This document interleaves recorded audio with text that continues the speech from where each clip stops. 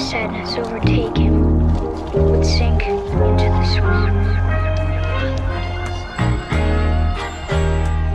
It's the music of the earth, the music of the sun. Yo, Beneath Boys are back again. How y'all doing? Oh, what's up, bro? Man, we here, man. Alive. Happy to be here. Yeah. Glad to be with you. How you feeling, bro? Good. I'm feeling, bro, this episode is special to me because, Matt, like, who knew in a sport, football, so much could happen in a few weeks since the last time we had an episode. Last time we spoke, we were talking about, the Champions League quarterfinals, and we did the first leg review. Now we're coming back to do a second soccer-specific episode, which we did episodes ago, and we brought back our guy, our previous guest, our Benin Boy soccer analyst of the show, Devoy Reed. Yo, what up, Devoy? Yo, what's happening? Welcome, bro. I gave you soccer analyst. You know what that means, bro. Put it on my CV. I know. That's what that means. They say, Beneath Boys, this is for volunteering work, so we can't contract you yet. That's all good. It's going on my CV when ESPN call. Oh, man. So, like I said, Ohi and I, the last episode we did was, I think, 2 to 3 weeks ago. But last episode, around that time, we were talking about the Champions League quarterfinals, the first leg. And the second leg happened the week after. And we brought Devoy in to, in the soccer special episode to discuss, what I reviewed that second leg of the quarterfinals. So in the first leg, it was Man City versus Borussia Dortmund. Man City won the first leg 2-1. And another leg was PSG versus Bayern Munich. And PSG won 3-2 in the first leg. And then, correct me if I'm wrong, guys. And then in another leg, Real Madrid versus Liverpool in the first leg, Real Madrid won 3-1. And the other first leg of the quarterfinals, Chelsea versus Porto. Chelsea won, I think, 2-1. Right? So just correct me if I'm wrong with the scoreboard. And so they had their second leg. And in the second leg, we had Bayern versus PSG, in which that game had in the second leg. Hold on, I keep remembering the score. So we had Bayern. That was Bayern 1-0 and 1-0. Mm-hmm. Porto against Chelsea. Porto won 1-0. Liverpool against Real Madrid was 0-0, and Dortmund against Man City was 2-1. So against PSG and Bayern, it was 3-3 on aggregate. But because PSG went to Bayern and put 3 goals at their home, they went on to the next round based on away goals. Chelsea against Porto. Chelsea won 2-0 actually in the first leg, not 2-1. And Porto won in the second leg 1 goal, but it wasn't enough to bring them back. So Chelsea goes. Liverpool and Real Madrid, it was 0-0 in the second leg, but on the away goals, it was 3-1 from the first leg score. So Real Madrid went to the semifinals. And Man City and Dortmund, Man City won the second leg 2-1, same score like the first leg. So, guys, what were your thoughts on some of these matches if you guys watched them, I mean, it was entertaining in some places, predictable in others. PSG versus Bayern was the top fixture for sure. That was the most entertaining. The first leg was fantastic, man. Neymar just showing who he is. Yeah. Mbappe wreaking havoc. That second match, bro, I don't know. PSG, man, like Neymar put like 2 off the post. They should have won that match like 3 or 4-1. Bayern, unfortunately suffered from some injuries. I feel like if Lewandowski is in there, it might be a different story. But yeah, man. But that was obviously the top fixture for me. Bro, Porto, man, they deserve better. I wanted Chelsea to get out of here. Dang, disrespect, bro. Hey, listen. I still want Chelsea to get out of here. I'm just waiting. I mean, it's inevitable. Chelsea ain't sniffing nothing this year. But yeah, it was a good quarterfinal overall, man. Liverpool season is done. Real still showing that why they're dangerous.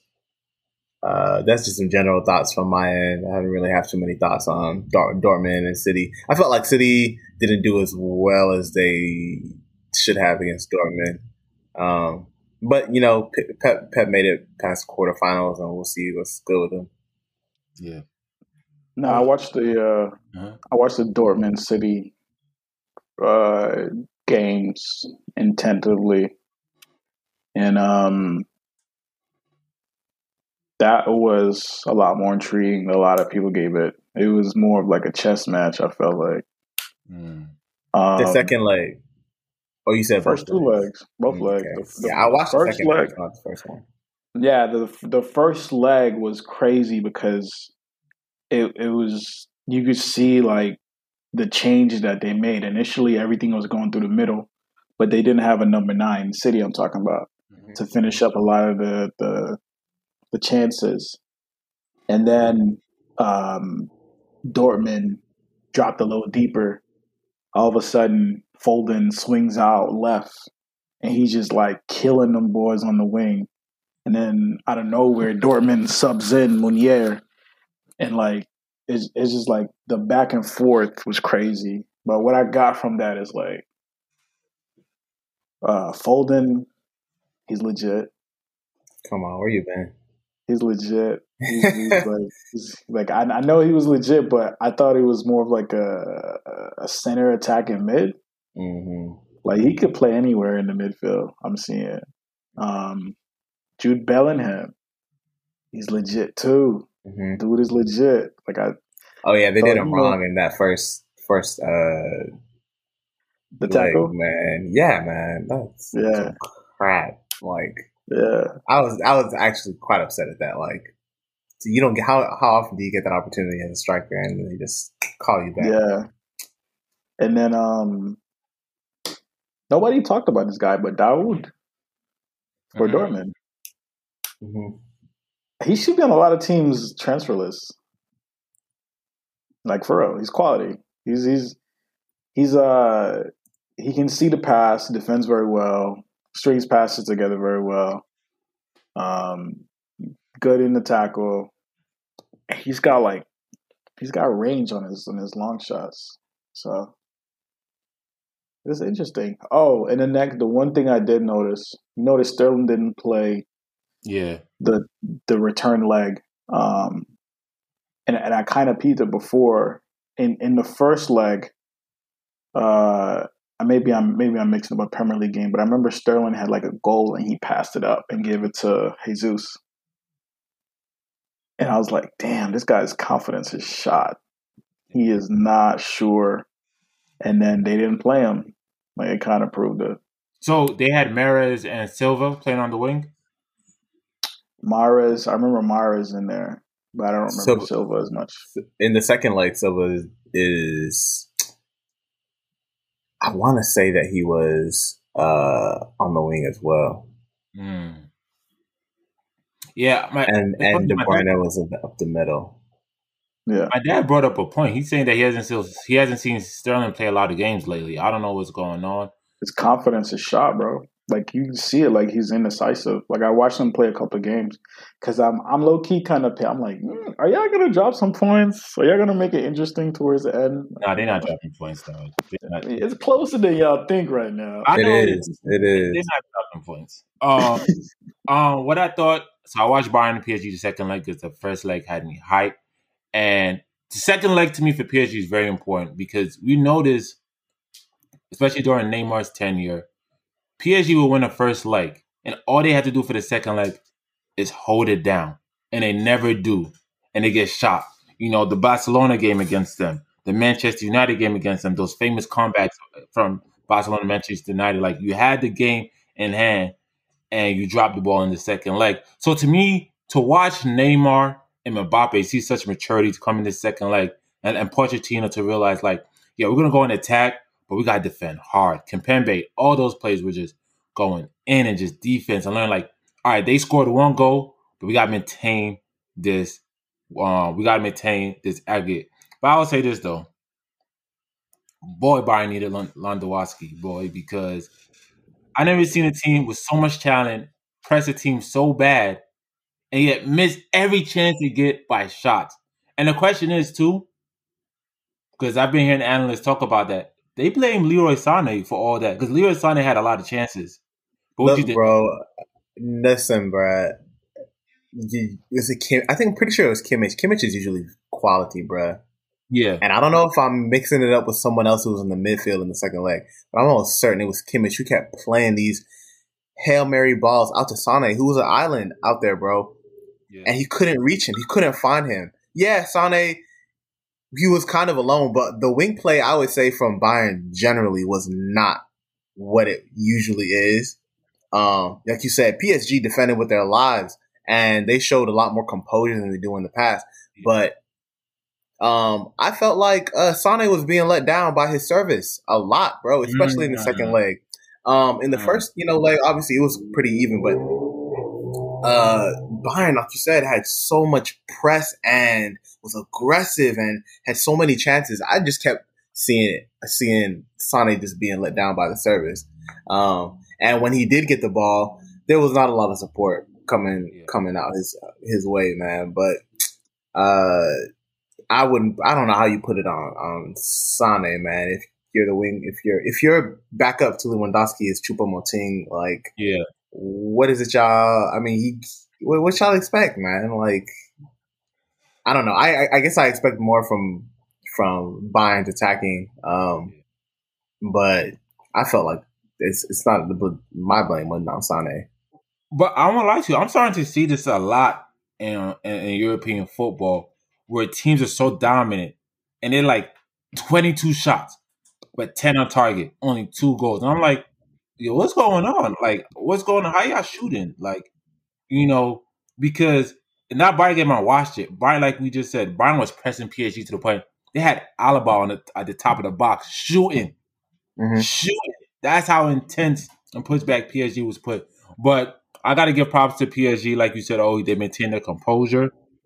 I have to give respect for Pochettino. He has come in and maintained the level of play and composure that PSG has shown throughout this tournament. I didn't catch much of the Man City versus Dortmund, but I thought Dortmund did put up a fight until Foden scored the second goal. And that goal that Foden scored, bro, that was a banger. And then I was like, Dortmund's definitely. I didn't catch Real Madrid. Shouldn't have got beat, though. Huh? Keeper shouldn't have got beat. But that was a good shot, though. It was out of nowhere. I didn't expect it. The keeper shouldn't have got beat. Liverpool and Real Madrid, I wasn't really into it because Real Madrid dropped 3-1 on Liverpool, and I was expecting Liverpool to come back. One thing Zidane is good at is maintaining composure and maintaining a lead. That's a fact. For Real Madrid, to me, I'm just scared because they are looking good, and Chelsea, we faced them, and shit, like I said in the last podcast, fuck around. Zidane and Real Madrid might win the whole tournament. And just don't forget, earlier this season, we said Real Madrid is a shell of their former self. They weren't going to make it to the semifinals, to be honest with you. So the idea that Real Madrid is in the semifinals got me shook. Chelsea versus Porto, it wasn't like an interesting game because the way Tuchel plays is not very exciting. It's very possession-based, but it's not very exciting in a way because I think our attackers are not clinical to do with the position. But one thing interests me throughout that Porto game was how much Christian Pulisic was getting hacked. And players that get hacked like that tend to me they're good dribblers, and defense could handle that. Pulisic walked off the pitch with his ankles bleeding. And the only player I've ever seen get hacked like that on a Chelsea team is Hazard. The only player I've ever seen that get hacked like that in European football is Messi. So is Christian Pulisic the next Hazard or Messi? I don't know. Controversial take. But I was like, boy, that man had I think they said that he was hacked 12 times, and the only person to get hacked like that ever in European football was Messi. So that says a lot, dog. All right, bro. So I'm not even going to talk about the I'm not even going to say anything about that. But look, welcome to soccer, bro. welcome to soccer, bro. That's all I'm going to say. Like, it's not anything new. But you want to be pretty, and you take a hit. But with that said, we know the semifinals: Man City versus PSG, Chelsea versus Real Madrid. What is your thoughts? What are your thoughts? PSG Real Madrid final. I'm on for it. That's what you're going for? That's my prediction as well, man. It's not really my prediction. It's my hope, my prayer. I can't have either Man City or Chelsea succeeding right now. Sorry. What's yours? Your two same Ohi? I think it's gonna be PSG and Real, bro. We definitely wrote off Real already, like in the season, but that's Zinedine Zidane at the end of the day, man, and like a group of grown ass men. Tuchel is still new to the club. I don't know if he's about to coach y'all past Zidane, but and then PSG, I still feel like PSG been on a mission. I was kind of hoping it would be City's year. I wouldn't mind seeing Pep get the Champions League because I feel like players like De Bruyne, Aguero would be good to get his Champions League before he pieces out and shit. But nah, man, I still think PSG look like a team. Like you said, Pochettino is doing the thing, and I feel like PSG look more serious they look less unserious than they have in past years. Right. So, and then I just really do not want an all English final. That would be fucking terrible, man. I'm sorry. So for me, I had to like figure out like my hate levels for different teams. You know what I'm saying? So it's like Man City, Chelsea, PSG. I'm like, damn, this is a tough decision to make. Why? Because for me, if Man City actually wins the Champions League, oh yeah, I know you can. Then they're not just the noisy neighbors anymore. Nope. You know what I'm saying? Yeah. So all right, I don't want Man City to win. Boom. Chelsea fans are like the worst fans in the world. Okay, so I don't want Chelsea fans to win. So Chelsea, Man City cannot make it to the finals. And then I want Real Madrid to win everything because I don't want Neymar to win nothing. Dang, man. Let that shit go. You got to let that shit go. I'm pretty sure that's anti-black, bro. You should support a black female star. What's up with you, bro? you took it to that, Hey man, look, PSG is like one of the blackest teams in the Champions League. Bro, stop trying to guilt trip me, dog.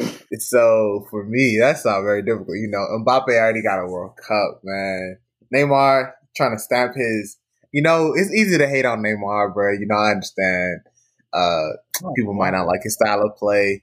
But look, man, the nigga is a baller, dog. Like, there's nobody doing shit like him, man. And it's just fun to see that. I want to see more of that. So, yeah, man. I don't know. So PSG is like one of the blackest teams left anyway in Champions League. You got Black Stars. And that's, I ain't got no problem supporting them, man. But Chelsea there's no way I can support seeing Chelsea go any further, man. Obviously they were going to be Porto, man, but hopefully Real reminds y'all, that y'all just lucky to be here. Yo, the Chelsea hate is real. I don't like y'all. No, it's not Chelsea hate. I'm actually rooting for Chelsea hate. It's Chelsea fan hate. I just want y'all to know I'm rooting for both of y'all teams to make it to the Europa. I hate Chelsea. But I hate Chelsea. Well, thank you.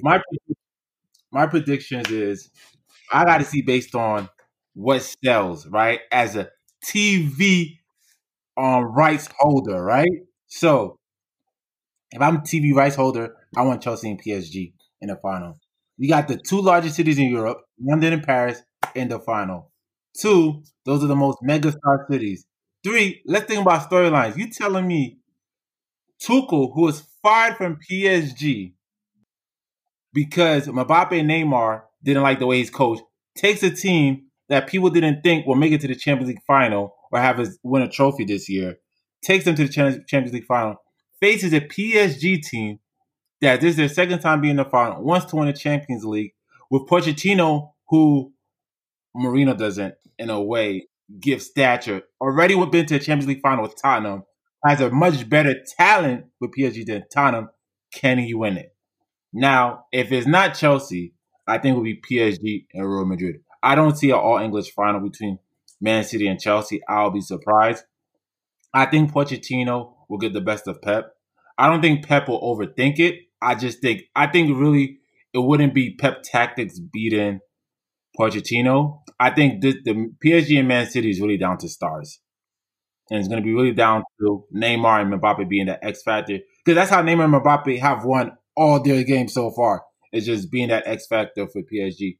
I think Real Madrid and Chelsea, if Real Madrid wins it, that's because I think people need to understand that Zidane is not a tactical coach.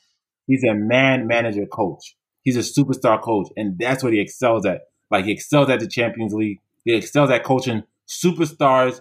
If you look at the way he plays his players, like, none of it, like, there's not a form, there's not a gel. Like, let's talk about Hazard gonna play in the semifinals. Like, first of all, Hazard been injured for a whole season. You're gonna put him in the semifinals? Like, just think about the confidence you got to do to play somebody like that in the semifinals. Like, if Zidane goes with Real Madrid and beats Chelsea in the semifinals, Real Madrid is winning the whole thing.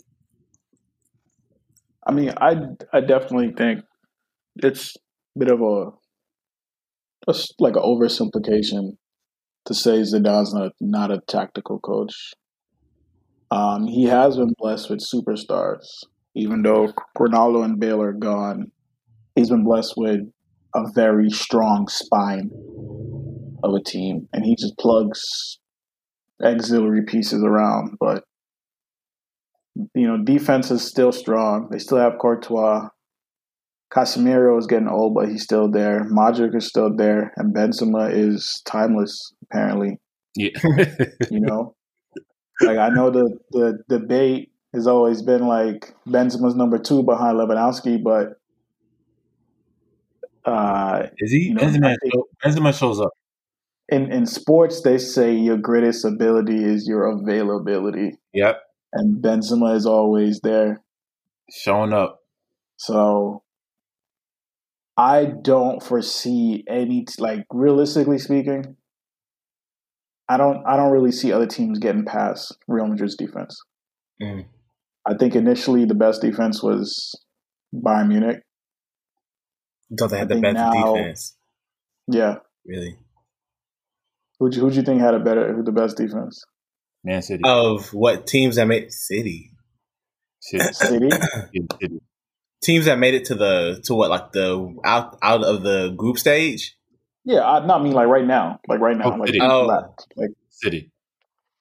Who's left, bro? Defense, I'll put City. I don't gonna say City, bro. I mean, Real Madrid has the best defense right now.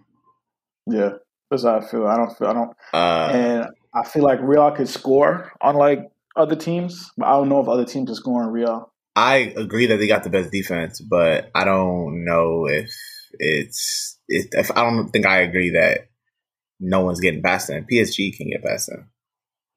I don't feel like it. I think you you want to not say Neymar is good enough to get past them, which is fine. That's fine. But shoot, bro. And let's be honest, Neymar can't get past Varane. The question is, can Varane stop Mbappe? That's what it really is about. It's Mbappe. It's Mbappe. It's not even Neymar doesn't need to beat anyone, and that's one thing that I've noticed in these past few group stage. Knockout stage matches is like Neymar is not doing. He's left behind a lot of the BS, right, in terms of holding the ball too long. I think he's bought into the system where they had, especially against Bayern, where they knew they were not going to see a lot of the ball, right? So he just made sure he distributed, and was smarter about his attacking. Like, he was decisive when he was at shoot, bro. He should have had 3 goals in that second leg against Bayern. But that's besides the point. Like, he he doesn't need to beat anybody on his own. Nobody can stop Mbappe. Oh yeah. Like that's If, really the X factor. If Neymar does that against Real Madrid, because he's always had all the tools, but that was like the one thing. Mhm. He holds your team up, he slows it down. Mhm. If he does that against Real Madrid, as much as I don't look, you know what? It's better than Man City and Chelsea winning. How about that? Hey, we made it. We got it. All right. So we're in agreement. I don't like that. Oh, bro, the hate is real. That's cool with me, bro. No, Look, man, it's some great matchups. I'm really excited for tomorrow, actually, because every time Champions League comes up, I'm excited.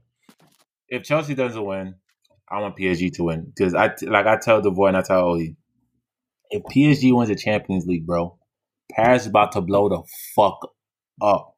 Like fans are gonna celebrate. Do you know how crazy it is to have a whole city to yourself?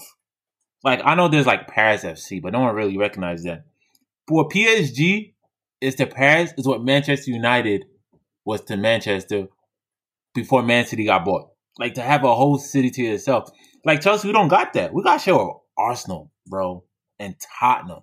Like we don't got a whole city. When we won the Champions League, it wasn't like everybody in London was rooting for us. It was like just Chelsea fans. Like if PSG win it, bro, whole of Paris, so the whole of France about to blow the fuck up. That's how it's gonna be. Let me ask you this though, right? And this kind of pairs into the new Champions League format and all that stuff. But like, let's say PSG wins, right? They win the Champions League after a competitive League One or League On campaign. Are we going to start seeing parity in the French league? And then if France is now going to have 2 additional Champions League positions, are like, is there going to be an additional like 2 or 3 teams that's going to consistently challenge PSG and go further in the Champions League moving forward? Is this the necessary like promotion or advertisement for the league as a brand? No, I would say no because remember when PSG got first bought and they bought Zlatan and David Beckham, PSG and Champions League was a PSG and Champions League thing. It wasn't PSG and League On. So it wasn't like PSG does well, League On does well. People knew that was a PSG thing. It's almost like when Bayern wins the Champions League, people don't think like the Bundesliga is coming. Like that's a very PSG Bayern thing. I think La Liga, Serie A, and Premier League are the only leagues where one of those teams win it. People can see the other teams coming up because the way those leagues is actually we see different winners all the time. So there's a sense of competitiveness. I think it is interesting this season that PSG is facing difficulty. I don't know if Lille recruitment game gotten better. I don't know who's the coaching. And I haven't watched Lille play. I watched AS Monaco play. And they have really definitely gotten invested in their team. And they're not selling each new star to the highest bidder anymore. One, because no one's trying to rate their team anymore. But I think, because if you look at it, PSG is not doing, it's facing competition in League 1 and it's doing well in the Champions League. But those other French teams are not doing well in Europe. You understand what I mean? Like, Lyon did well last year, but to me, that was an aberration. I'm going to be honest with you. I didn't think that was like, oh, Lyon's on the come up. So that's an aberration. So it's almost like when Juventus is like more, I think to me for PSG and the league. And if PSG does well, I don't think that it's going to bring up the French league. I think France itself as a nation see itself like they are one of the strongest nations in Europe. And you're telling me my league only gets 2 slots to go to Europe? But yet the Italians got 4, Spain got 4, Germany got 4, England got 4. So I think they see themselves as like we see ourselves as equal. And, let's move into that European League, the new Champions League format and the Super League, what all this means. But in a sense, I don't think, to answer your question, I don't think if PSG wins the Champions League, everybody's going to be like, let's look at League 1. What Well, you I'm think? not. I'm not really. I'm not. I mean, that is one aspect of it. I'm not saying that just because PSG wins, that's going to change the outlook of Mm-hmm. the league. But I'm saying with the additional revenue now, with the two additional Champions League spot, with the natural born talent of like French players, plus PSG being like the ambassador for the sport, it's like all these things combined. Mm-hmm. Is the French league gonna now be respected? Because let's be real, like it really wasn't until last year where we was like, damn, PSG might do it. Mm-hmm. Yeah, Or like we, so like is it now for us to start focusing on like Lille, Monaco, Lyon, Marseille, Nice, all these other teams in so France the same way we look at Leicester and Villa and Dortmund and Leverkusen and AC Milan? Is it time for us to start having these teams in our average soccer conversations? Are they going to join the barbershop talks? Is that, you think that's going to happen? So I think for me with leagues and Champions League, I base the league based on how the number two does well. Because I know the number one is going to do well. It's how the number two. And I throw league on, and what got me to league on specifically was when I remember that year when AS Monaco went to the Champions League semifinals when they had Mendy, Fabinho, Mbappe, all that, and I was like, oh, because we know PSG is a top dog, and AS Monaco got further in the Champions League than PSG. There might be something in League On that I'm not seeing. You know, with the Premier League, we got Chelsea, Man City, Liverpool, Tottenham. Always making it with La Liga. We got Atletico, Real Madrid, and Barcelona. So to me, the question is, how is the number two doing in the Champions League? Because the number one's going to do well. The number one's always trying because they're the number one, so it's expected of them. But what is number two looking like? What is number three looking like? And that's how I say if I'm gonna base my should I start looking at League On?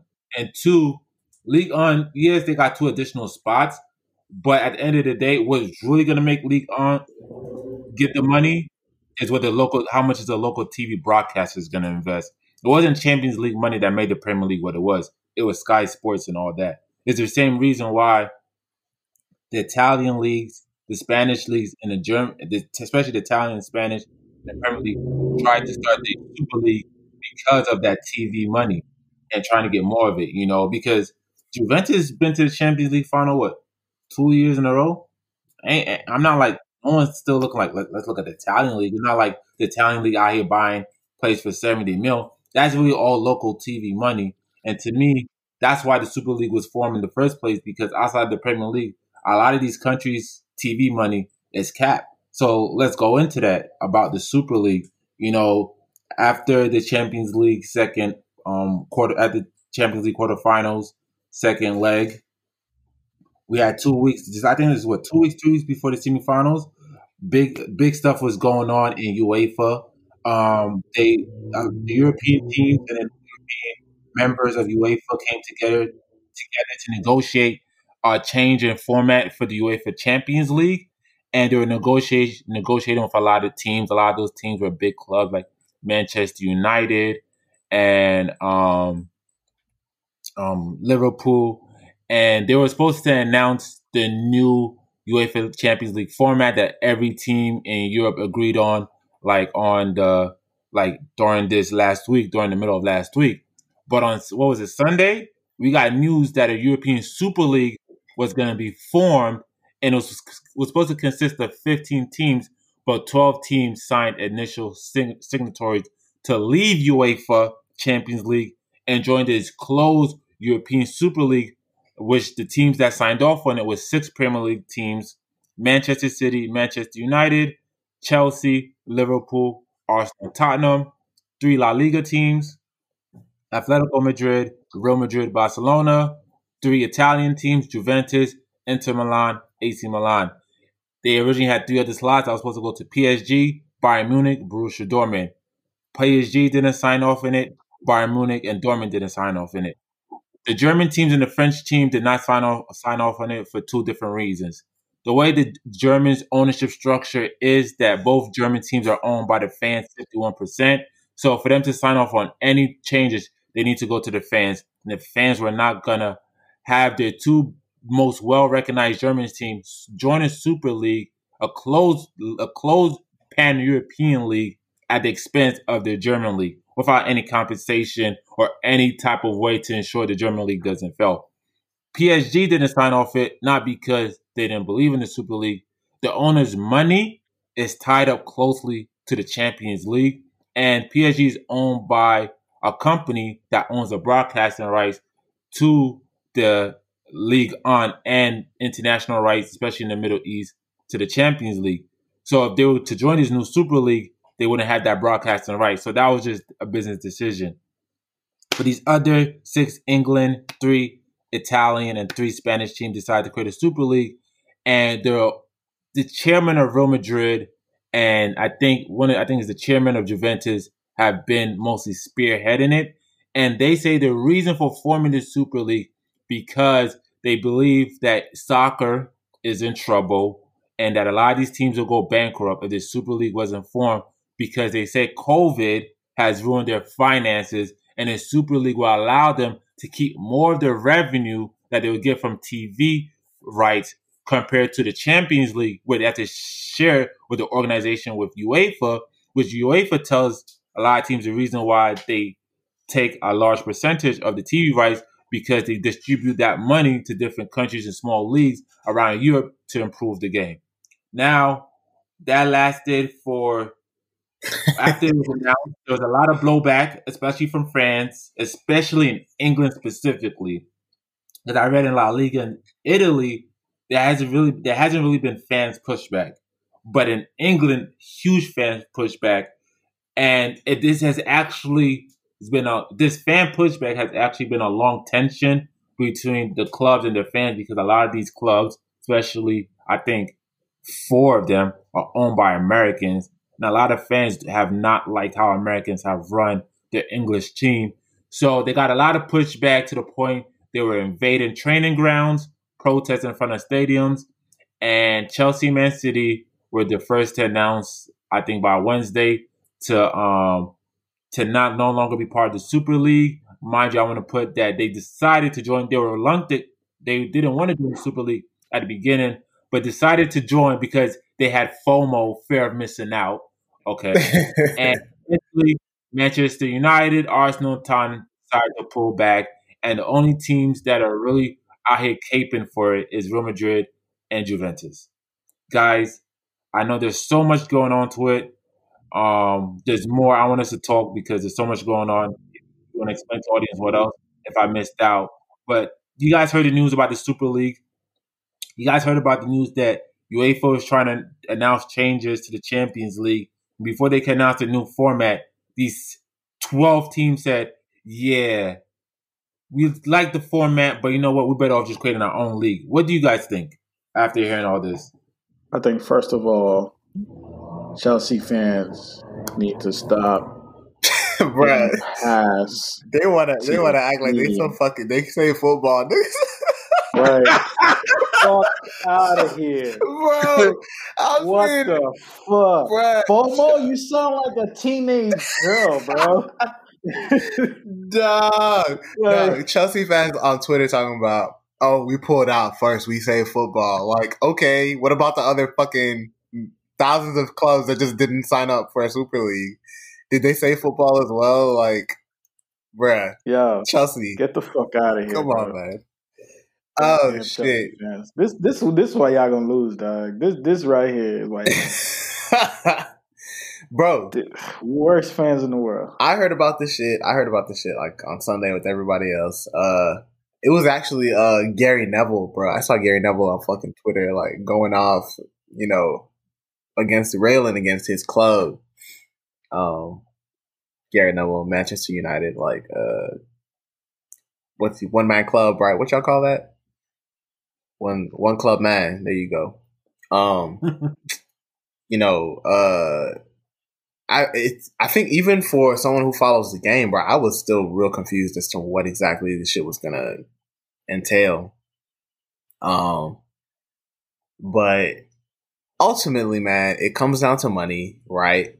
I think you explained everything pretty like succinctly, man. Like the main reason for those like who are like not hip to it, the Super League would have been a closed league, meaning that those founding members could not be promoted or sorry, they couldn't be relegated. Sorry, yeah, those 12 members could not be relegated.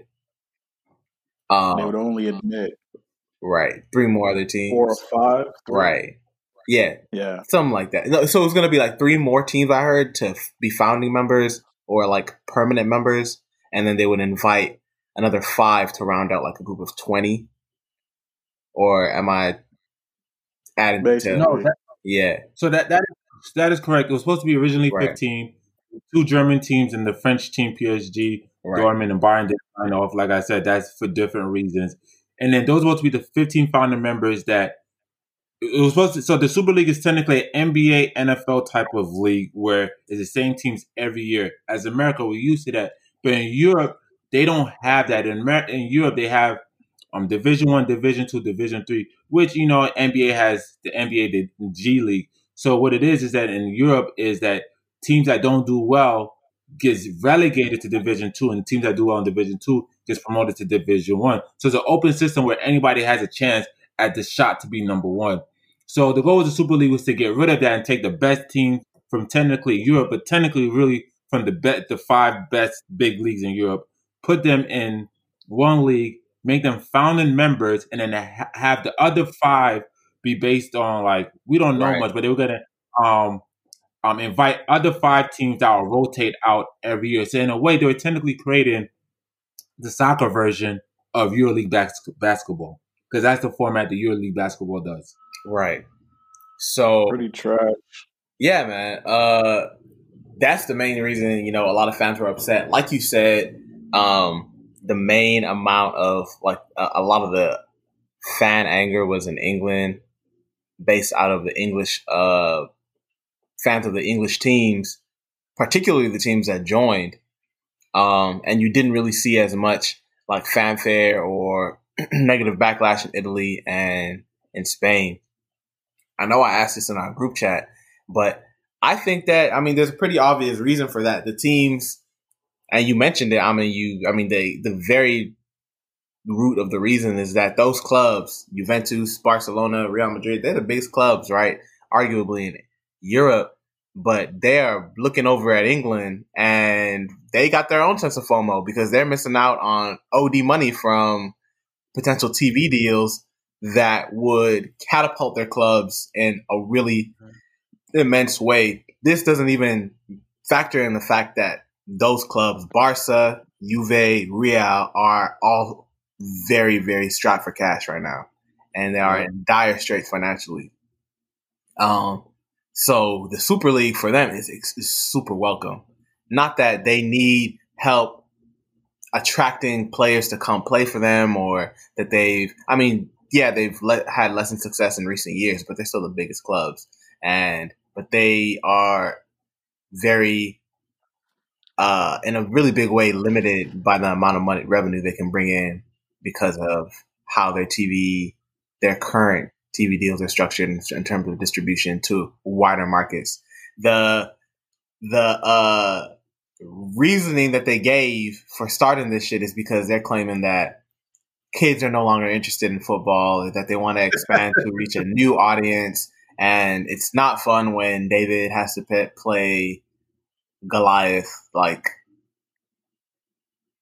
16 weeks out of half the season, and you only really want to watch these big clubs when they go up against other big clubs that are comparable.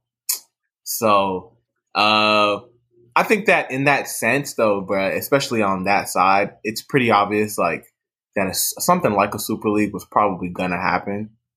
Mm-hmm. But this shit was just done and there was no details, bro. There was like no fan involvement.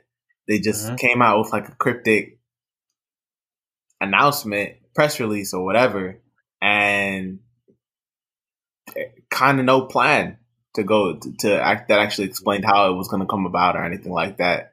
And bro, the UEFA president was calling these team snakes in the grass, and Yeah. they had words for each other like nobody's business, bro. I mean, it's football, this soccer shit is so dramatic, man.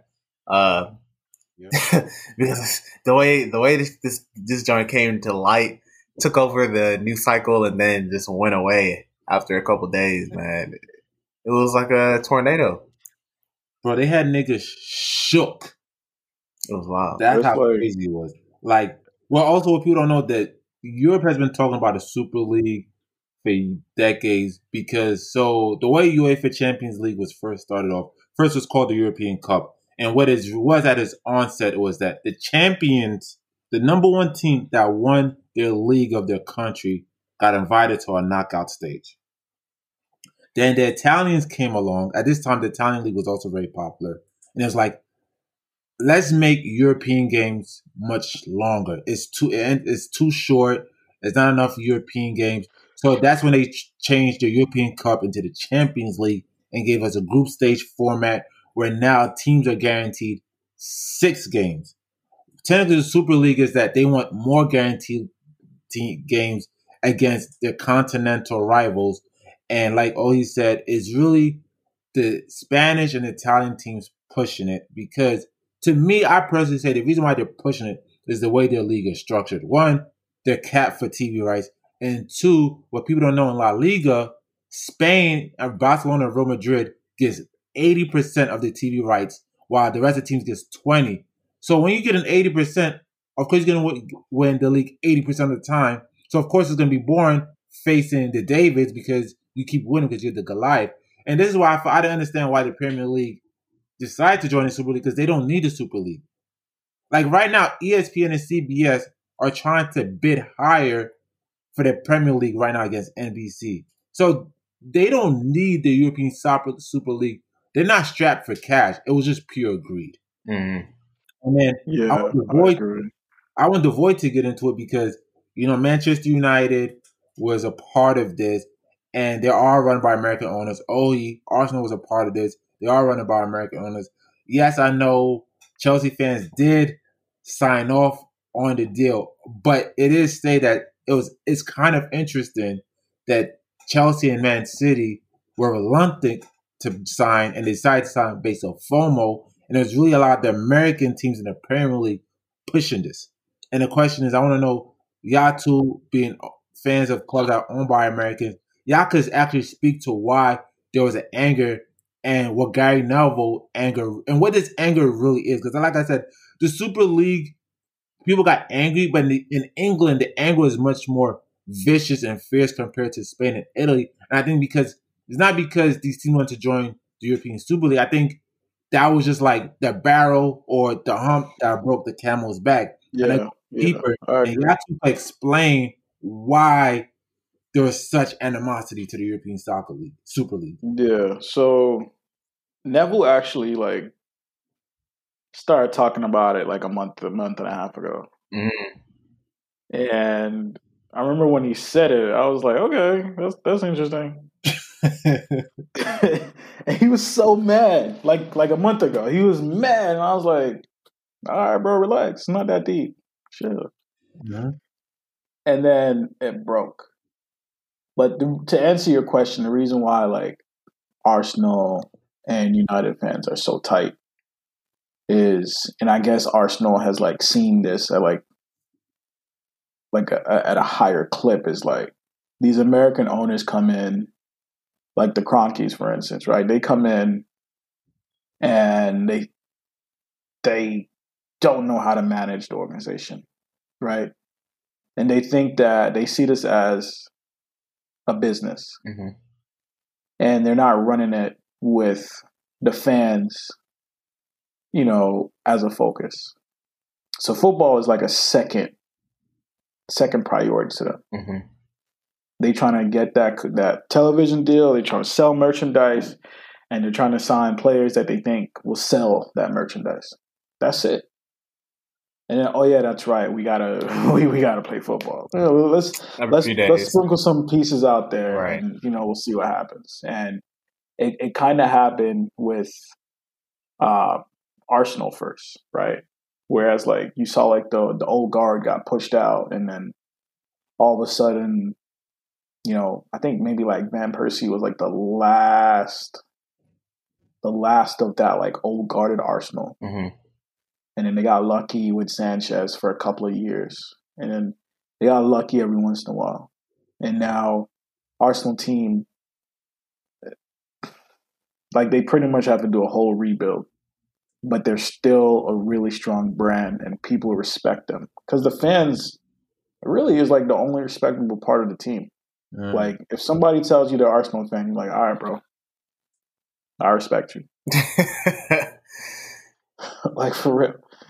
So then the Glazers come in, and they're doing the same thing, selling all the assets, like taking on all this debt and pulling out all the profit, and not putting anything watchable back on the field. And you kind of see it that their focus is not football, because while every other team in Europe is hiring football people in football positions, they're hiring bankers in football positions. And then they wonder why they buy Lindelof instead of Van Dijk. You know what I'm saying? Like, how did y'all not know Alexis Sanchez was gonna fall off? How did y'all not see that his play style didn't work? Why are we running through all these different coaches? And it's just like year after year, you know, even everybody keeps saying like, oh yeah, we got Bruno now. We were supposed to get Bruno at the beginning of the year, and they're like, nah, we don't want to pay $5 million for that guy. For $5 million on top of what they're supposed to pay for him. And they ended up having to buy him in January anyways. Because they're making these financial decisions without thinking about football at all. So this is like years after Ferguson left now. This happens. It kind of shows like, y'all don't care about us. Like, we support your brand. We're the reason why you still make it. Really, we are the reason why you're making money. But you don't care about us at all. And this Super League shit was like, I feel like it's absolutely bullshit, bro. Because like you said, the Prem League teams get so much money from the TV rights. There's no reason for Man U to be strapped for cash at all. Like, every time you watch Sky Sports, it's the biggest team in the world. You watch ES, the biggest, like, that's how they market it. Like, you got these ex-United players and all these players that used to lose to United, and they keep saying the biggest team in the world, the biggest revenue stream in the world. That's what it is. And to be honest with you, the whole like Spain and Italy thing, bro, like if you look at like Real Madrid's model and Barcelona's model, when they buy these players, they're not paying like 70 or 40 mil for these players. They're buying them at like 120 mil clip. Right? Why is Messi's contract so big? Didn't somebody think like, maybe we shouldn't do this, guys? I'm not sure. You know, we don't want to tell the audience how much Messi really makes a year. Over 200 million. Like, that's the GDP of a small country, bro. Yeah. Right? Why does Real Madrid have like freaking futuristic resorts all over Spain? And y'all want to talk about money? It's bullshit, bro. But I'm not gonna lie, like, this whole Super League thing really changed my perspective. First of all, we've been saying that for years now. The Glazers should sell their interest in the club 100%. I'm sure the Kroenkes, I'm sure Arsenal fans feel the same about the Kroenkes. In fact, I saw like they were protesting on Friday, bro. Yeah, I seen I guess the owner of Spotify. Yeah, and some of the club legends are trying to buy it for $2 billion, right? They said his name's Elk. Him and then Henri, I think Bergkamp and Vieira Yeah. Talking about a serious stake. If Kroenke will get rid of it, man, I will gladly see the team He's not pass going into. to. He won't, man. No, I don't know Not why going to. they're circulating that shit and getting people's hopes up. Anyway, I agree about with the reference about this being the straw that broke the camel's back because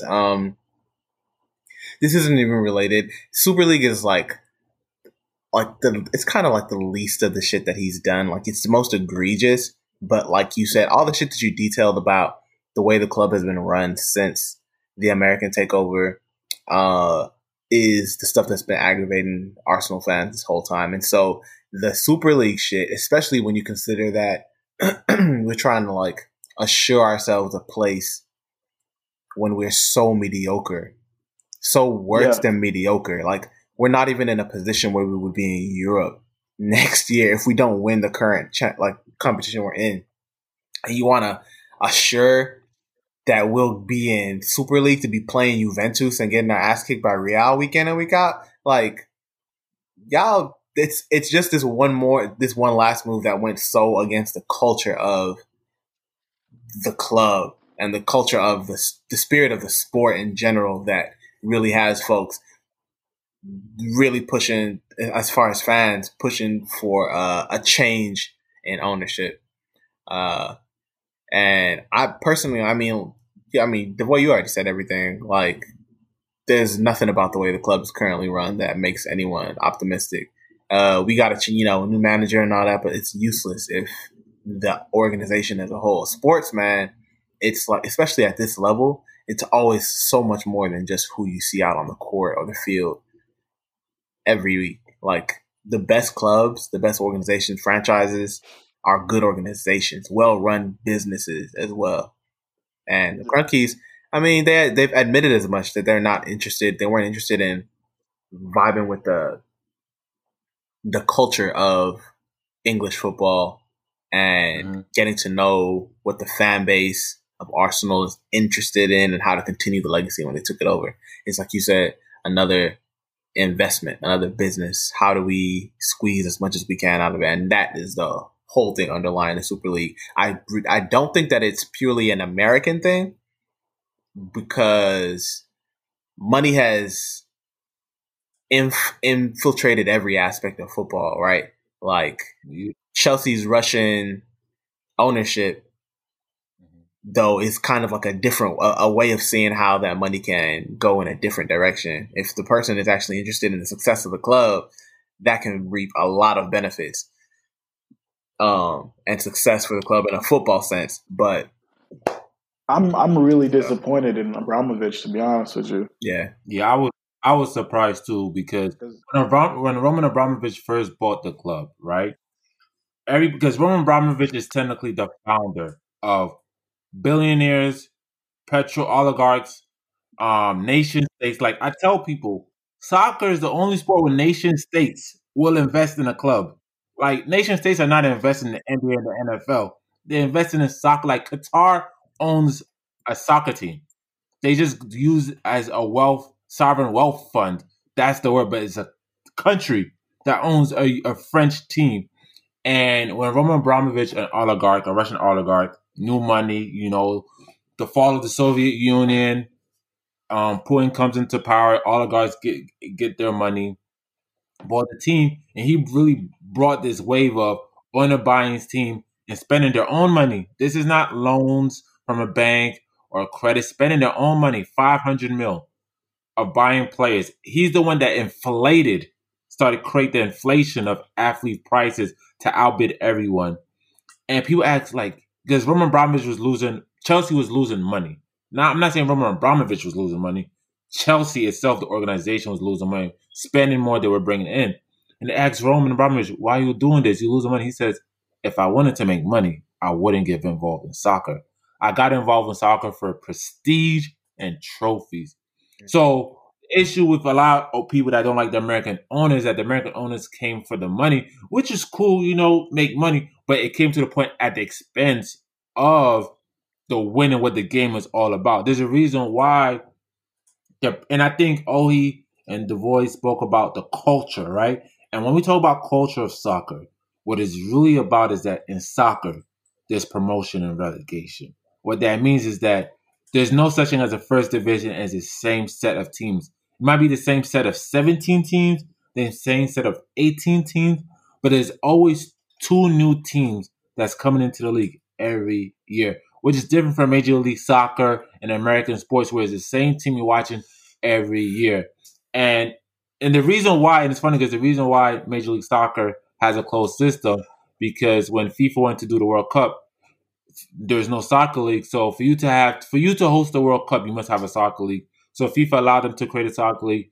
And the reason why they're allowed to have a closed system because the USA is a money market and they don't want to mess that up. But European and technically global soccer all have promotion and relegation where you have to fight for your place at the top. It's not given to you based on TV market. It's not given to you based on because that town didn't want to pay for a stadium, so you lost your club and then went to another town.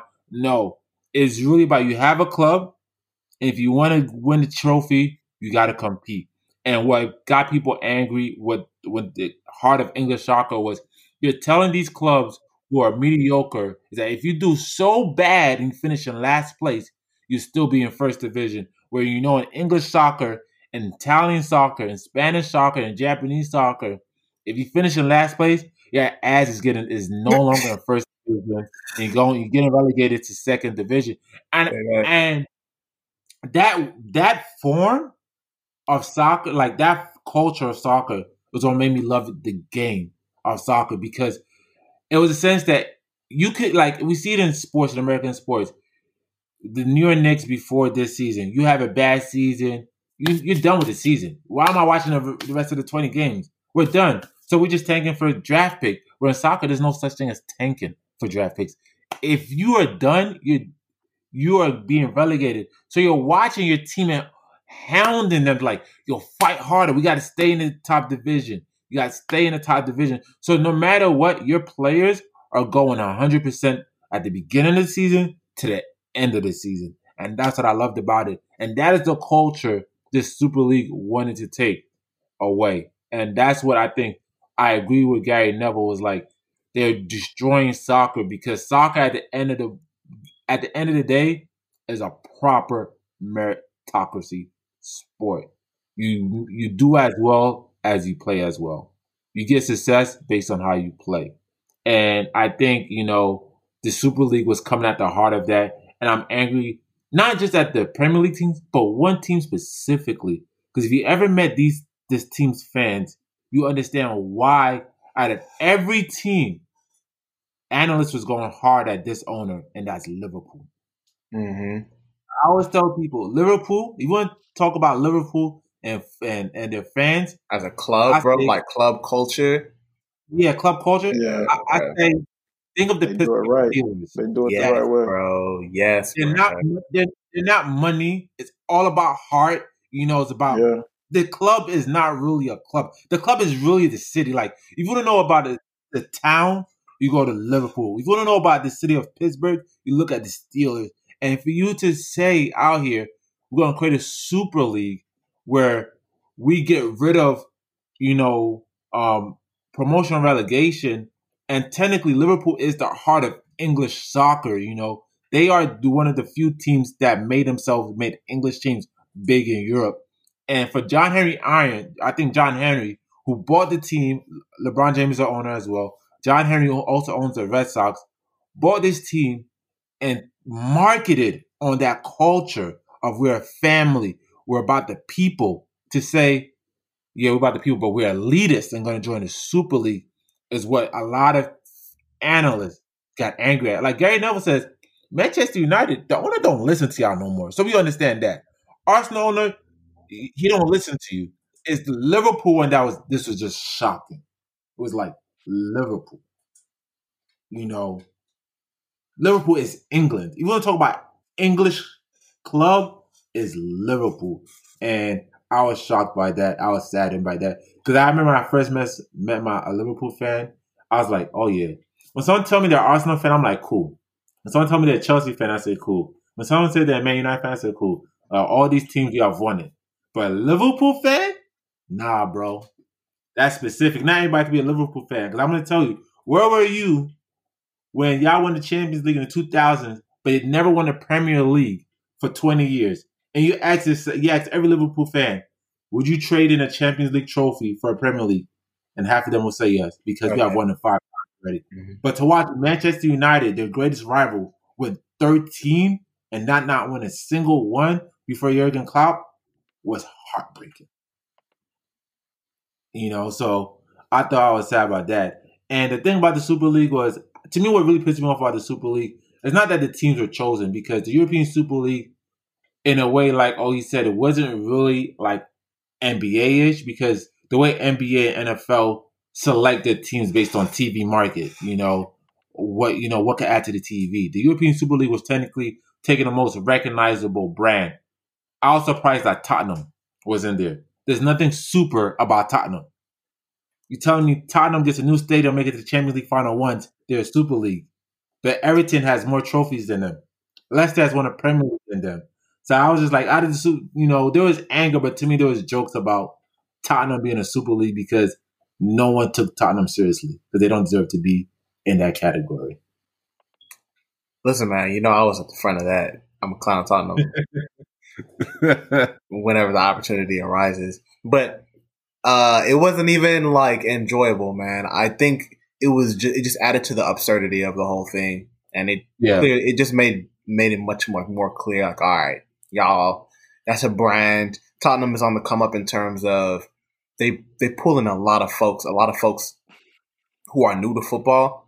Or looking for teams. That's a team that a lot of folks tend to gravitate towards. Like you said, in the last few years, they've had like a modicum of success in terms of increased visibility, made some finals, had some opportunities to like break their name out there, and that seemed to be the criteria. I don't know when Tottenham really became a Big Six club when you've never won.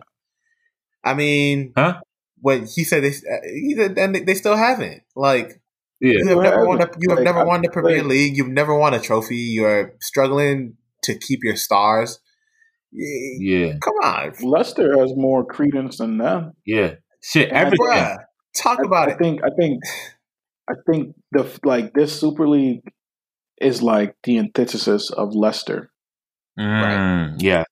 Yep. You know what I mean? Like a team that came up from multiple divisions. Mm-hmm. If you want to close the league, Leicester City would have never happened. They would have never been great. Yeah.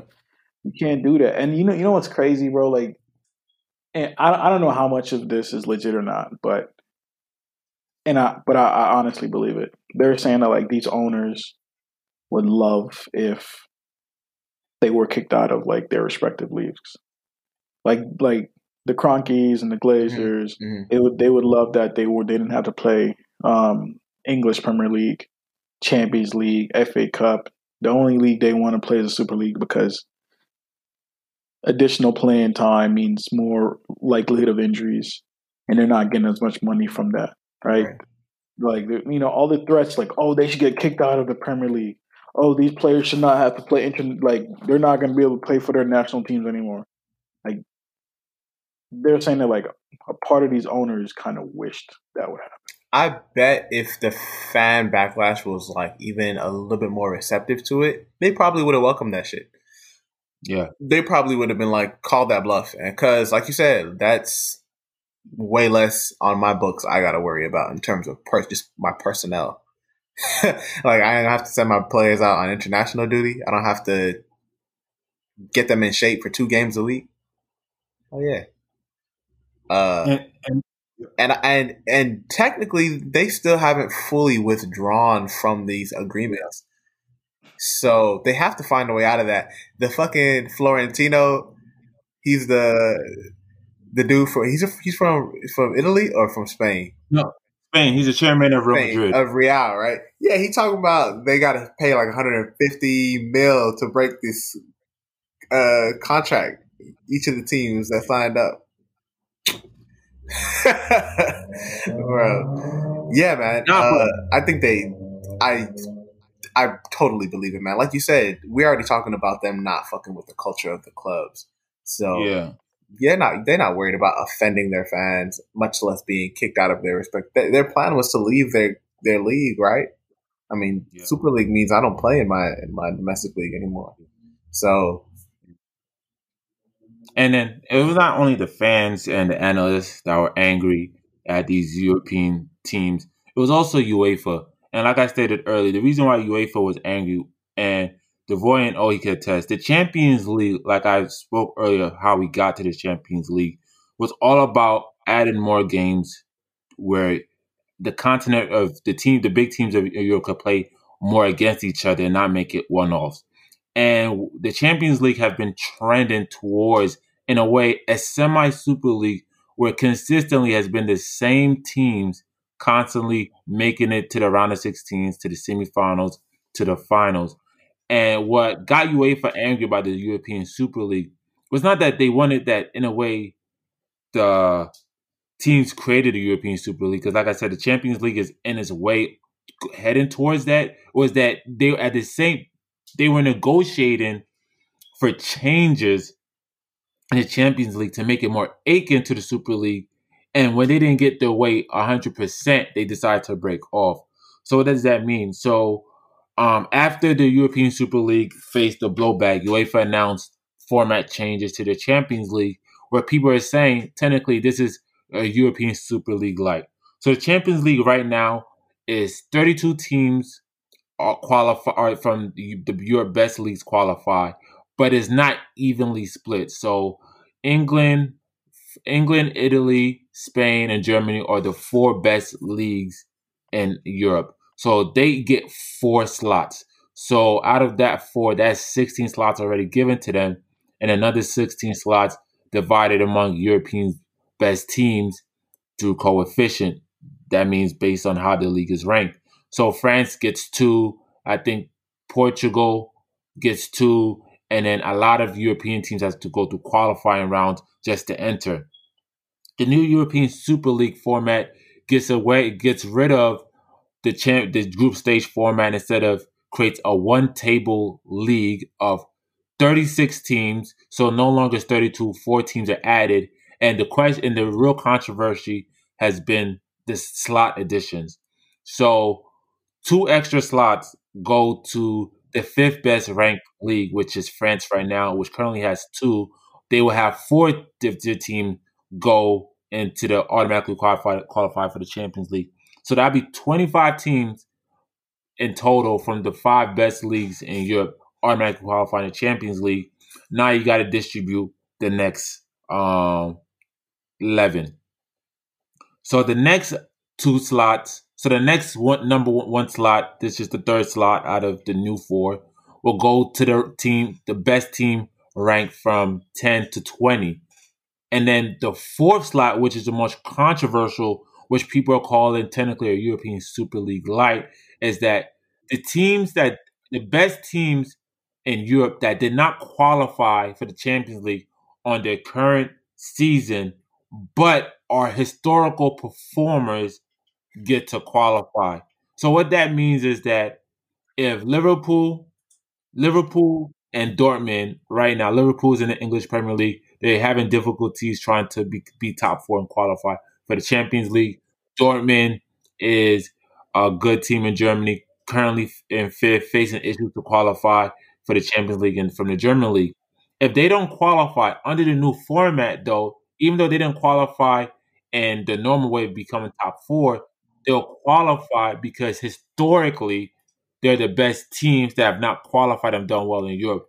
And that's what people are finding controversial, is that teams that didn't earn their way to top 4 to qualify are getting it based on this arbitrary way of being top 4, of arbitrary way of being historically a great European team and get that qualification. So I just want to know what's y'all opinion on the new Champions League format. I think it's European Super League light. At that point, I was like, there's no reason why I get angry at the European Super League, because you're already qualifying teams that don't deserve to, that didn't make it in the domestic competition, are giving a slot to them when that slot could go to a Romanian team that shouldn't go through a qualifying stage. Like, how am I a champion of Romania and this is the Champions League, but I have to qualify but the fourth best team in England that's not a champion gets automatic rights. I want to know what's your opinion. I don't really have any issue with anything until that last rule, right? Mm-hmm. I'm all for more teams. I'm all for like the get rid of the groups. Even though I kind of did like the groups because every once in a while you would see like a surprise, you know. I feel like this whole new format is the most expensive teams, the teams with the most money are trying to stack the deck so they can make it to the later rounds. Mm-hmm.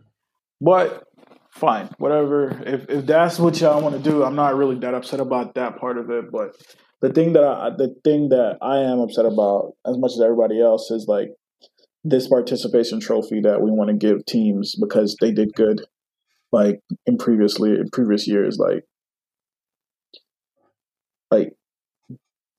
this is football. This is how it is, man. Like you don't get a free pass. It doesn't matter like your quote unquote history in the competition.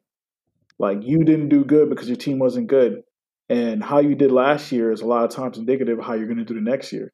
Mm-hmm. And it's not fair that some other team is going to miss out. Because let's be real, like the reason why teams are interested in UEFA Champions League is because the TV revenues. They want to get that Champions League money. Yeah. And so there's other teams out there that's going to be missing out on that money that could reinvest it in their team and come back stronger the next year. But teams like, for instance, if it was this year or next year, it would be Liverpool and Dortmund. They don't need money. Yeah. Dortmund does not need money. Dortmund is like one of the few teams that they're in the black. Yeah. Like they have money. There's no reason for them to be in there. It's just they didn't put the best team out there. Liverpool, sorry, everybody got hurt. It is what it is. Come back, focus on the domestic league next year and make it. It's that simple. We can't be like we can't just allow these teams to just weasel their way into this competition because it's killing the competitive nature of the sport. Yeah. And I don't think people already don't take the FA Cup and Carabao Cup seriously because they don't think it's competitive enough. But this is going to soften the competitive nature of the domestic cups. 100%. There's a reason. There's a reason why right now Chelsea's fighting hard as hell. You know what I mean? Like Leicester is like, damn. Thank God we got Nacho because Vardy wasn't doing it at the beginning of the season. There's a reason why teams are like plugging in new things. 6 games to go. They're trying to figure out new ways to win because if they don't do it, they're not going to get to that position. And if we're going to cheapen the prize. 100%, bro. Just like I think, especially as a fan, I don't want to see my team in. First of all, if they're not ready to perform at the highest top level, then they shouldn't be in a competition that demands that, right? Yeah. And so, first of all, why do I want to see my team go and be embarrassed just because it's Champions League? Like, no. And secondly, if it just goes like you said, DeVoy, it just goes against the spirit of getting what you earn and actual merit. The format of it, I think I have some issues with it for other reasons, just in terms of scheduling and the effect it's going to have on the players with this whole like adjusted season because of COVID, and then because last year's season was extended and pushed to the summer. We've already kind of seen how the amount of strain that the players got to go through can affect the quality of play and their own like health and shit. So with respect to them changing the format, I guess I don't mind more teams. Definitely the way that they get in needs to be earned, bro. And what's wrong with like expanding the number of countries or leagues that you include to some of the lesser known leagues? Like you said, you mentioned Romania or whatever. I want to see teams or clubs from leagues that we don't always see in Champions League. Yeah. That if we're talking about expanding the field, it should definitely go out to more of the other European or lesser known leagues in the continent. It doesn't actually improve the competition when you bring in a club that has a brand name, because that's really what it is. We're talking about historically successful. What the fuck does that mean? Unless you've actually won the Champions League. Arsenal is not a club. Besides the fact that Arsenal, I'm just going to use my club, we qualified for Europe like 20 years in a row, Champions League specifically, right? And then since then we've been in Europa. So it's been like 25 years consistent European play. But that doesn't mean that we are, by just the virtue of having been successful in the past, that we're going to do well in this or even add anything to the competition this year. It's a disservice to the competition generally, and it doesn't do us or anyone or football any favors, man. So I'm excited to see more. Like I said, I think my main issue is just with the selection of that last criteria. It doesn't make any sense, man. And they need to somehow find a way to rectify these big clubs wanting to be included, and playing against the other big clubs. Maybe y'all need to have more friendlies. Like, maybe they need to just do more fucking friendlies, bro. What the hell, man? Meet each other in the off season, because this shit is not going to work for us in terms of, like, I personally would never be happy knowing that Arsenal is in a place or in a competition that is just because of the name of the club. What does that do to the name of the club if you start losing, or if you're not actually doing shit with those opportunities later on down the line? What's that going to do for our legacy? You know what I'm saying? Getting bounced from the Champions League in the group stage and shit, or the not making it to the knockouts. That's going to be so embarrassing for your club, bro. I mean, and that's why I got angry at the Super League, because the Super League was trying to go in the NBA and these league format, and I'm like, why? Like, you're a big six in your domestic club, and you want to go into a league where let's be honest, these European teams could ball, where you're going to be beaten all the time. You're going to go from being considered big six to being like one of those teams like no one respects. Like, I don't want to play for Chelsea because we keep getting beaten in the Super Leagues. Then it's like, then we're better off when we're in the domestic, where people would think about playing for us, you know. So to me, in regards to this European, this new format, UEFA Champions League, is that with the current Champions League, if you participate, you're guaranteed 6 European games. They have extended it to 10, and a lot of coaches in England specifically, you know, we all watch the English Premier League, have been complaining about fixtures because this will lead to injuries. Soccer is not like basketball where you can play a game every other day. Usually you need like at minimum 2 to 3 rests to your next game, because the way this game has evolved, you're playing 45 minutes without timeouts. You're going hard at each other. It's very physical. It's not NFL physical, but it's very physical. And this affects, you know, your legs, your joints, and a lot of ACLs will come from that. And we just had the Carabao Cup this past week where Tottenham lost to Man City. And I said, if they're gonna agree to this format, this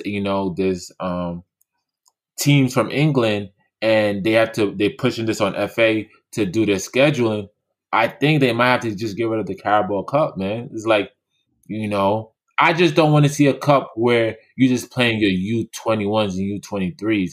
We have a U21 and U23 division for that. And talking about teams that consider themselves Super League, Tottenham didn't win this one too. It's like, you know, it's just like, I'm just like, one, get rid of it. And then Tottenham, if you can't win this, man, you don't deserve to be Super League. Every English team, if you notice that we're in that Super League, has won a Carabao Cup, except for Tottenham. I don't even know when Arsenal last won the EFL. The fucking. But you won it though. I guess so, man. But listen, y'all can quote me, record it or whatever. I'm gonna give Spurs some fucking slack for losing, even though the way they lost that fucking game. So Tottenham, yes, man, because they just sacked the fucking coach, bro. All right. So background, Tottenham played Man City in the Carabao Cup, or the English League Cup final, this past Sunday. Just last Monday, a week from today, from this recording, maybe it was a little bit after. No, it was Monday. Yeah, their coach, Jose Mourinho, they fired him like a week before. The interim coach is Ryan Mason, who is a former Tottenham player. He came up through the academy. Listen, man, I got no love lost in my heart for Spurs at all, but they clearly carried Jose's philosophy into the fucking game because these niggas did not want to get on the ball at all. It's obviously very hard, man. City, the way City play you, like they need possession, man, and they were pressing, but City squandered a lot of chances, man, and you just feel like if Tottenham played with the talent that they had, if they played a little bit more aggressive, they could have maybe made something happen. But City managed to take it. Right before we got on here, I was talking about what's the point of this competition? Why are they even playing this anymore? I feel like with the new Champions League, you're probably right. There's going to have to be sacrifices in terms of some of these domestic leagues and the scheduling in general. But yeah, man, look, if Tottenham Spurs need to get their weight up, obviously, before anybody takes y'all serious. It was a pleasure for me to watch them lose another final. This shit was hilarious. Laporte's goal was great. Kevin De Bruyne. What do you think, Devoy? Yeah. We spoke about this briefly, but like before the Super League, I probably would have been like, yeah, they should get rid of it. But after the Super League, you know, I feel like they tried to stifle like the lower teams. Mm-hmm. And they try. It's kind of like, you know, y'all teams aren't important. Nobody watch y'all play. None of that stuff. It's all about the big six. And I feel like, boo-hoo, your players are always hurt because they're playing in too many games. That's your problem. Drop out of the leagues. But there's teams that are going to take this seriously, and they're going to earn that trophy. So if you don't want to be in the tournament, drop out. That's your problem. But for Brentford and all these other teams and the Aston Villas and these actual traditional teams like Leeds, you know, that been there since jump, we're going to take these tournaments very seriously, right? And if it doesn't bring as much fanfare as the Super League, oh well, but guess what? We're going to respect the game. So I feel that, man. I respect that. I respect that. Yeah. I'm 100% against canceling the Carabao Cup. Devoy is the everyman. Devoy out here for the everyman. I'm just going to say this about the Carabao Cup. 6 English teams said we're going to join the Super League. Out of those 6, 5 since the era of the Premier League has started. Let me be honest, 5 since 2001 has won a trophy, except for Tottenham. Motherfuckers not nothing super about them. Throw them out because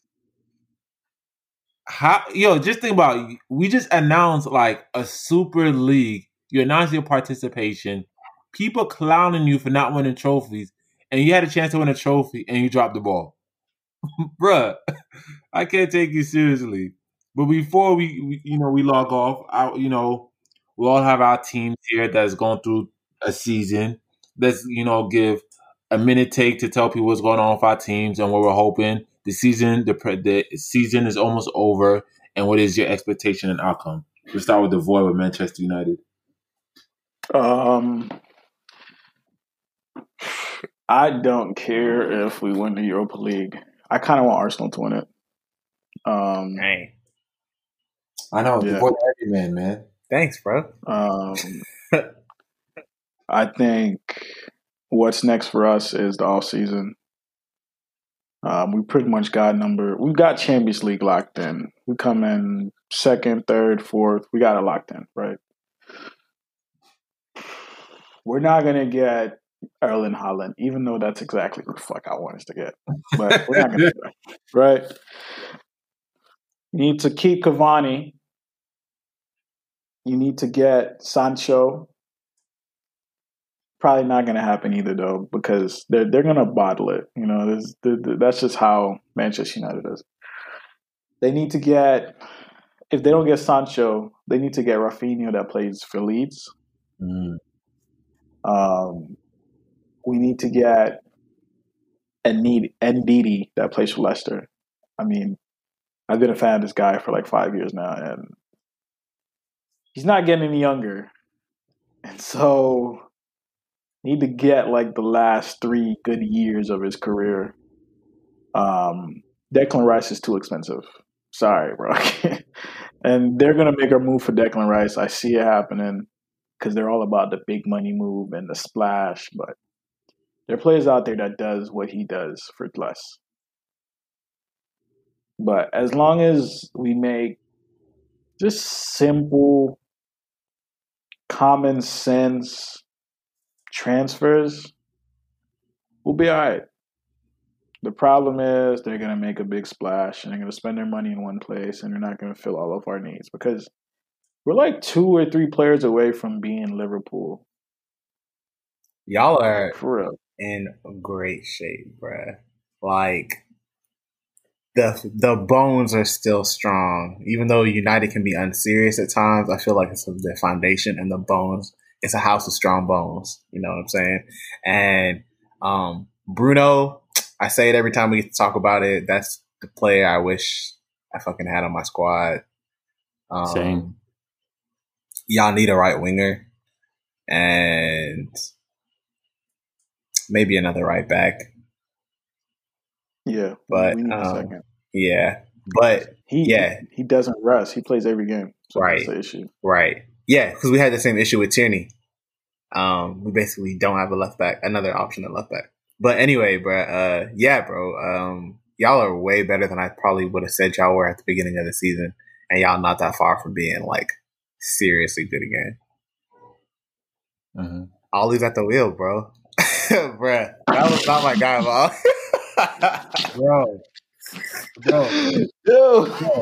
I told you at the end of the season, I think I have to say, I didn't want to do it. Shit, Ollie could fucking coach, bro. I'm not saying that. I'm not saying that at all. But I don't want to say either. Results, I ain't gonna front, bro. Like, I can't even. You can't shit on it. I can't talk. I can't say nothing no more because, bro, you actually, I go into games watching y'all like I wish y'all would score first because if the other team scores first, y'all are gonna fucking win the game. I'm not gonna front. I have the same thought. Yo, that Tottenham game, we did not come alive until Tottenham scored, bro. Mm-hmm. Mm-hmm. We didn't come alive, bro. I don't know. I want to hear his halftime team talk, bro. Like, he motherfuckers are dead. Inspirational, bro. He's a damn leader of men, bro. No tactics, just man management. What about you, Ogie? What about you, Team Arsenal? Oh shit, bro. Can we skip me? No, I was just fucking with you. So I mean, we're not trying in the league right now. Our last few fixtures, man. What did we play? Last Sunday, man, I watched us play Fulham. We got some. Listen, VAR, bruh. VAR has fucked us in the league the past couple of weeks, but that's really not an excuse. I'm not even gonna put it on that. We came back and rescued a point against Newcastle against Fulham last Sunday. And then Everton, bro, fucking Leno, man.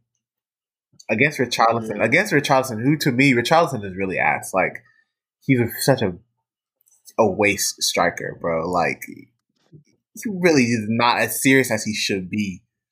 And then for Leno to concede that bullshit of a goal. But, like I said, I am approaching it in the mindset like we are finished with the league. We know we're about to finish. Like, we're lucky to be here. We're going to finish 10th or whatever the fuck. And all our eggs right now are in the Europa League basket. So I appreciate Devoy your good graces. I pray that, soccer gods shine on us, man, and let something happen. We face our old coach In the semis, So poetic, it is, right? man. We got Unai Emery coming up with Villarreal, man. He won, several Europa Leagues with Sevilla, and that's really his competition. But I feel like we are a super talented squad. I'm actually excited to see us come up against like a serious team in Europa. It's usually like waste up until the semis anyways. But that's where we're at right now, man. It's about to be Arteta's first full season done with. We're gonna have for me anyway, I'm gonna have a whole like breakdown for myself of how I feel like he did, what needs to happen in the summer.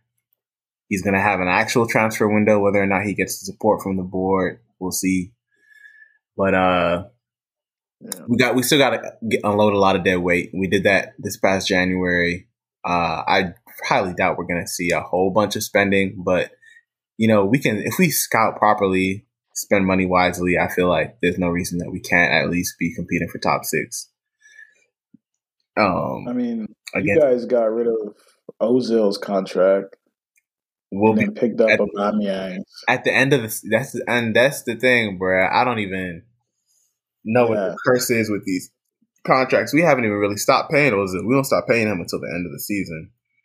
Yeah, but I think that's going to be money in the bank, though. Right. We picked up Oba. Hasn't been we haven't seen any return on that, man. He's been ill, a little bit inconsistent. He's had some personal family issues, but then, outside of that. And said, fuck this shit. But then there's also been the disciplinary issues. You know what I'm saying? His body language on the court, on the field is like really like he doesn't offer anything, man. And then the lateness and shit. They had to bench him before North London Derby.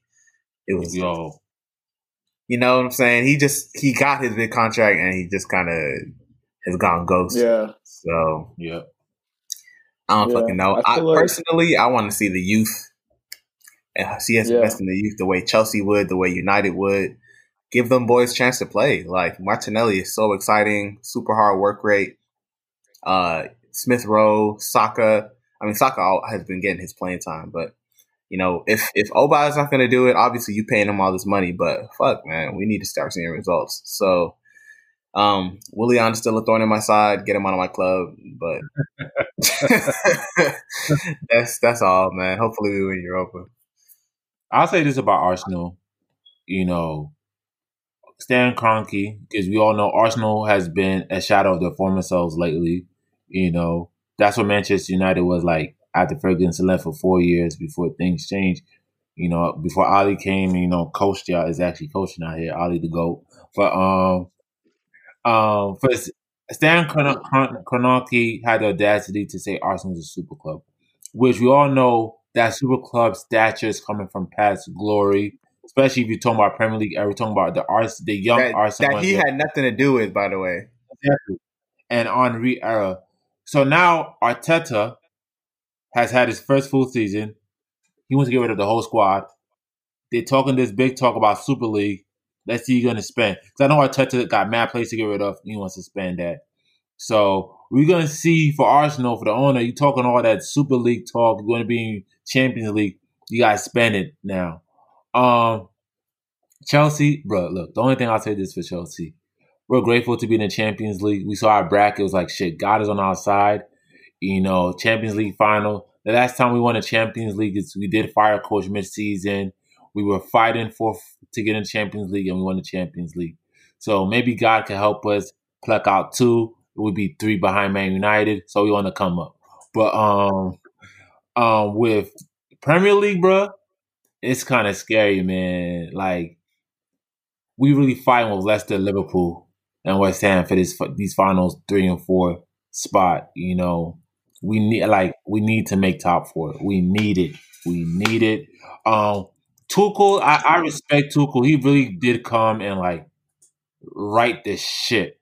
But what I do find interesting is that Tuchel is not confident in the squad he got. He just knows how to write. He's right now riding the ship. Mm-hmm. And the question is, will Abramovich with Tuchel spend what he spent for Lampard, or he's technically telling Tuchel, which we technically before our spending last summer, we have recently been with Abramovich for the past 5 years before this past season was, look, this is the players you got, learn to coach them, move on, because I ain't spending, FIFA 19 type ownership money. So the question to me is you gonna go to Tuchel and tell him these are the players you got, love him and do what you gotta do, or is he actually gonna spend? FA Cup, we're in the finals, we facing Leicester. Brendan Rodgers, I always respected Brendan Rodgers. To me, him, Rafa Benitez were the only two Liverpool coaches to almost got close to bring Liverpool the Premier League title. Unfortunately, they couldn't do it. Jurgen Klopp did it, so Jurgen Klopp will always be considered the GOAT for that. But I always respect Brendan Rodgers, a good coach. He has a good team. We talked about Leicester earlier. Amazing squad. I hopefully Chelsea can win, and hopefully Chelsea makes top four, and hopefully Chelsea wins Champions League. It will actually top off a season that we thought was going to be bad, end up good. And that's my I mean, thought. like, who would y'all get though? Like, what positions would you shore up? Because defense is straight. You got the keeper that you wanted. Your Defense, attacking is starting. the Huh? defense is old. They're a little bit older. Silva can only last. We need to, He's the only person that's old though. but we got to replace him soon. Why? You got Zuma. You got Rudiger. So Zuma's been there since Mourinho came, and Chelsea has been on and off in playing Zuma. I know there's been injuries, but No, but he's had a really good season now. I know, but for some reason, I feel like I've always seen that with Zuma. Anytime there's a new coach, Frank Lampard plays Zuma, and then it stops, bro. It literally stops when they get Yeah, when they get placed into their role. So but for me, for Zuma, like I be sometimes forgetting Zuma's on our team. So I see like, oh, Zuma's playing. So I noticed that bald head of his. I know we still got Rudiger. I know we still got defenders. I think to me, I heard they're getting rid of Tam. I heard Tuchel doesn't like Tammy Abraham, so he's gonna get rid of him. Giroud, I think he's gonna keep Giroud just because he's just a reliable substitute. We're not getting rid of Werner. Pulisic is interesting because Tuchel's and Pulisic relationship is weird because when Tuchel first came, Pulisic was again played, and that was seen as a diamond because out of any player that Tuchel knows on that team personally, it's Pulisic because it was under Tuchel's reign in Dortmund that Pulisic got his playing time and shine. And for him to come in and says, I already know what I want from Pulisic and not playing time, that was an indictment. But Pulisic is playing more games now.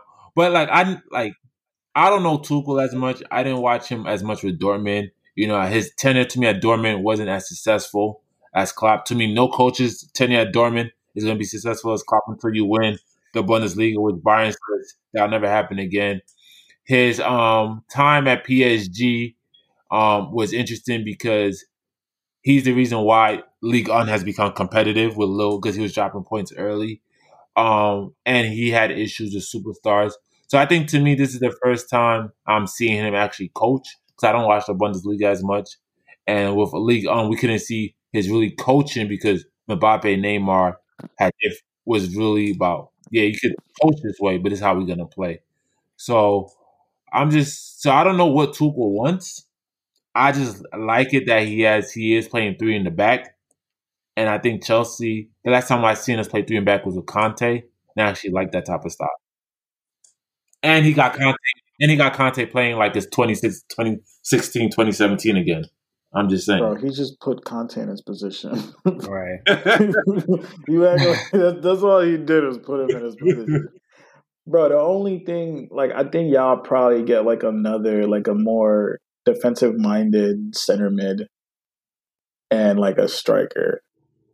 And I don't think that's a lot of money. We talking about probably 60 mil total. Right. Y'all will be all right. Yeah. We just need to make top four. Liverpool out here hunting, bro. They decided they want to play football. Liverpool, They not. They drop. It's West Ham, and West Ham dropping points too. Right. Yeah. Unfortunately, y'all are gonna make it.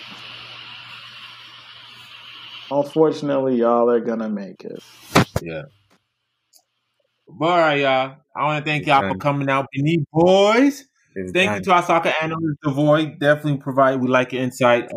Thank you for doing this for free volunteer work.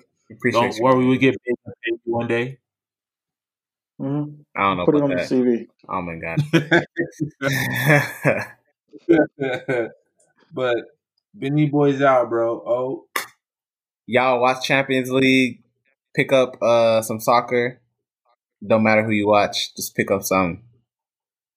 Thanks for yeah, it's thanks good for listening. Thanks for listening. Just We'll not be the MLS. we'll be back. Yeah, not MLS, but we'll be back with some pop culture and non soccer talk in a few. Yeah.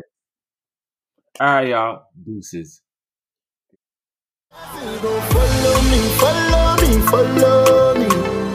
Blessings go run away, run away. Blessings go follow me, follow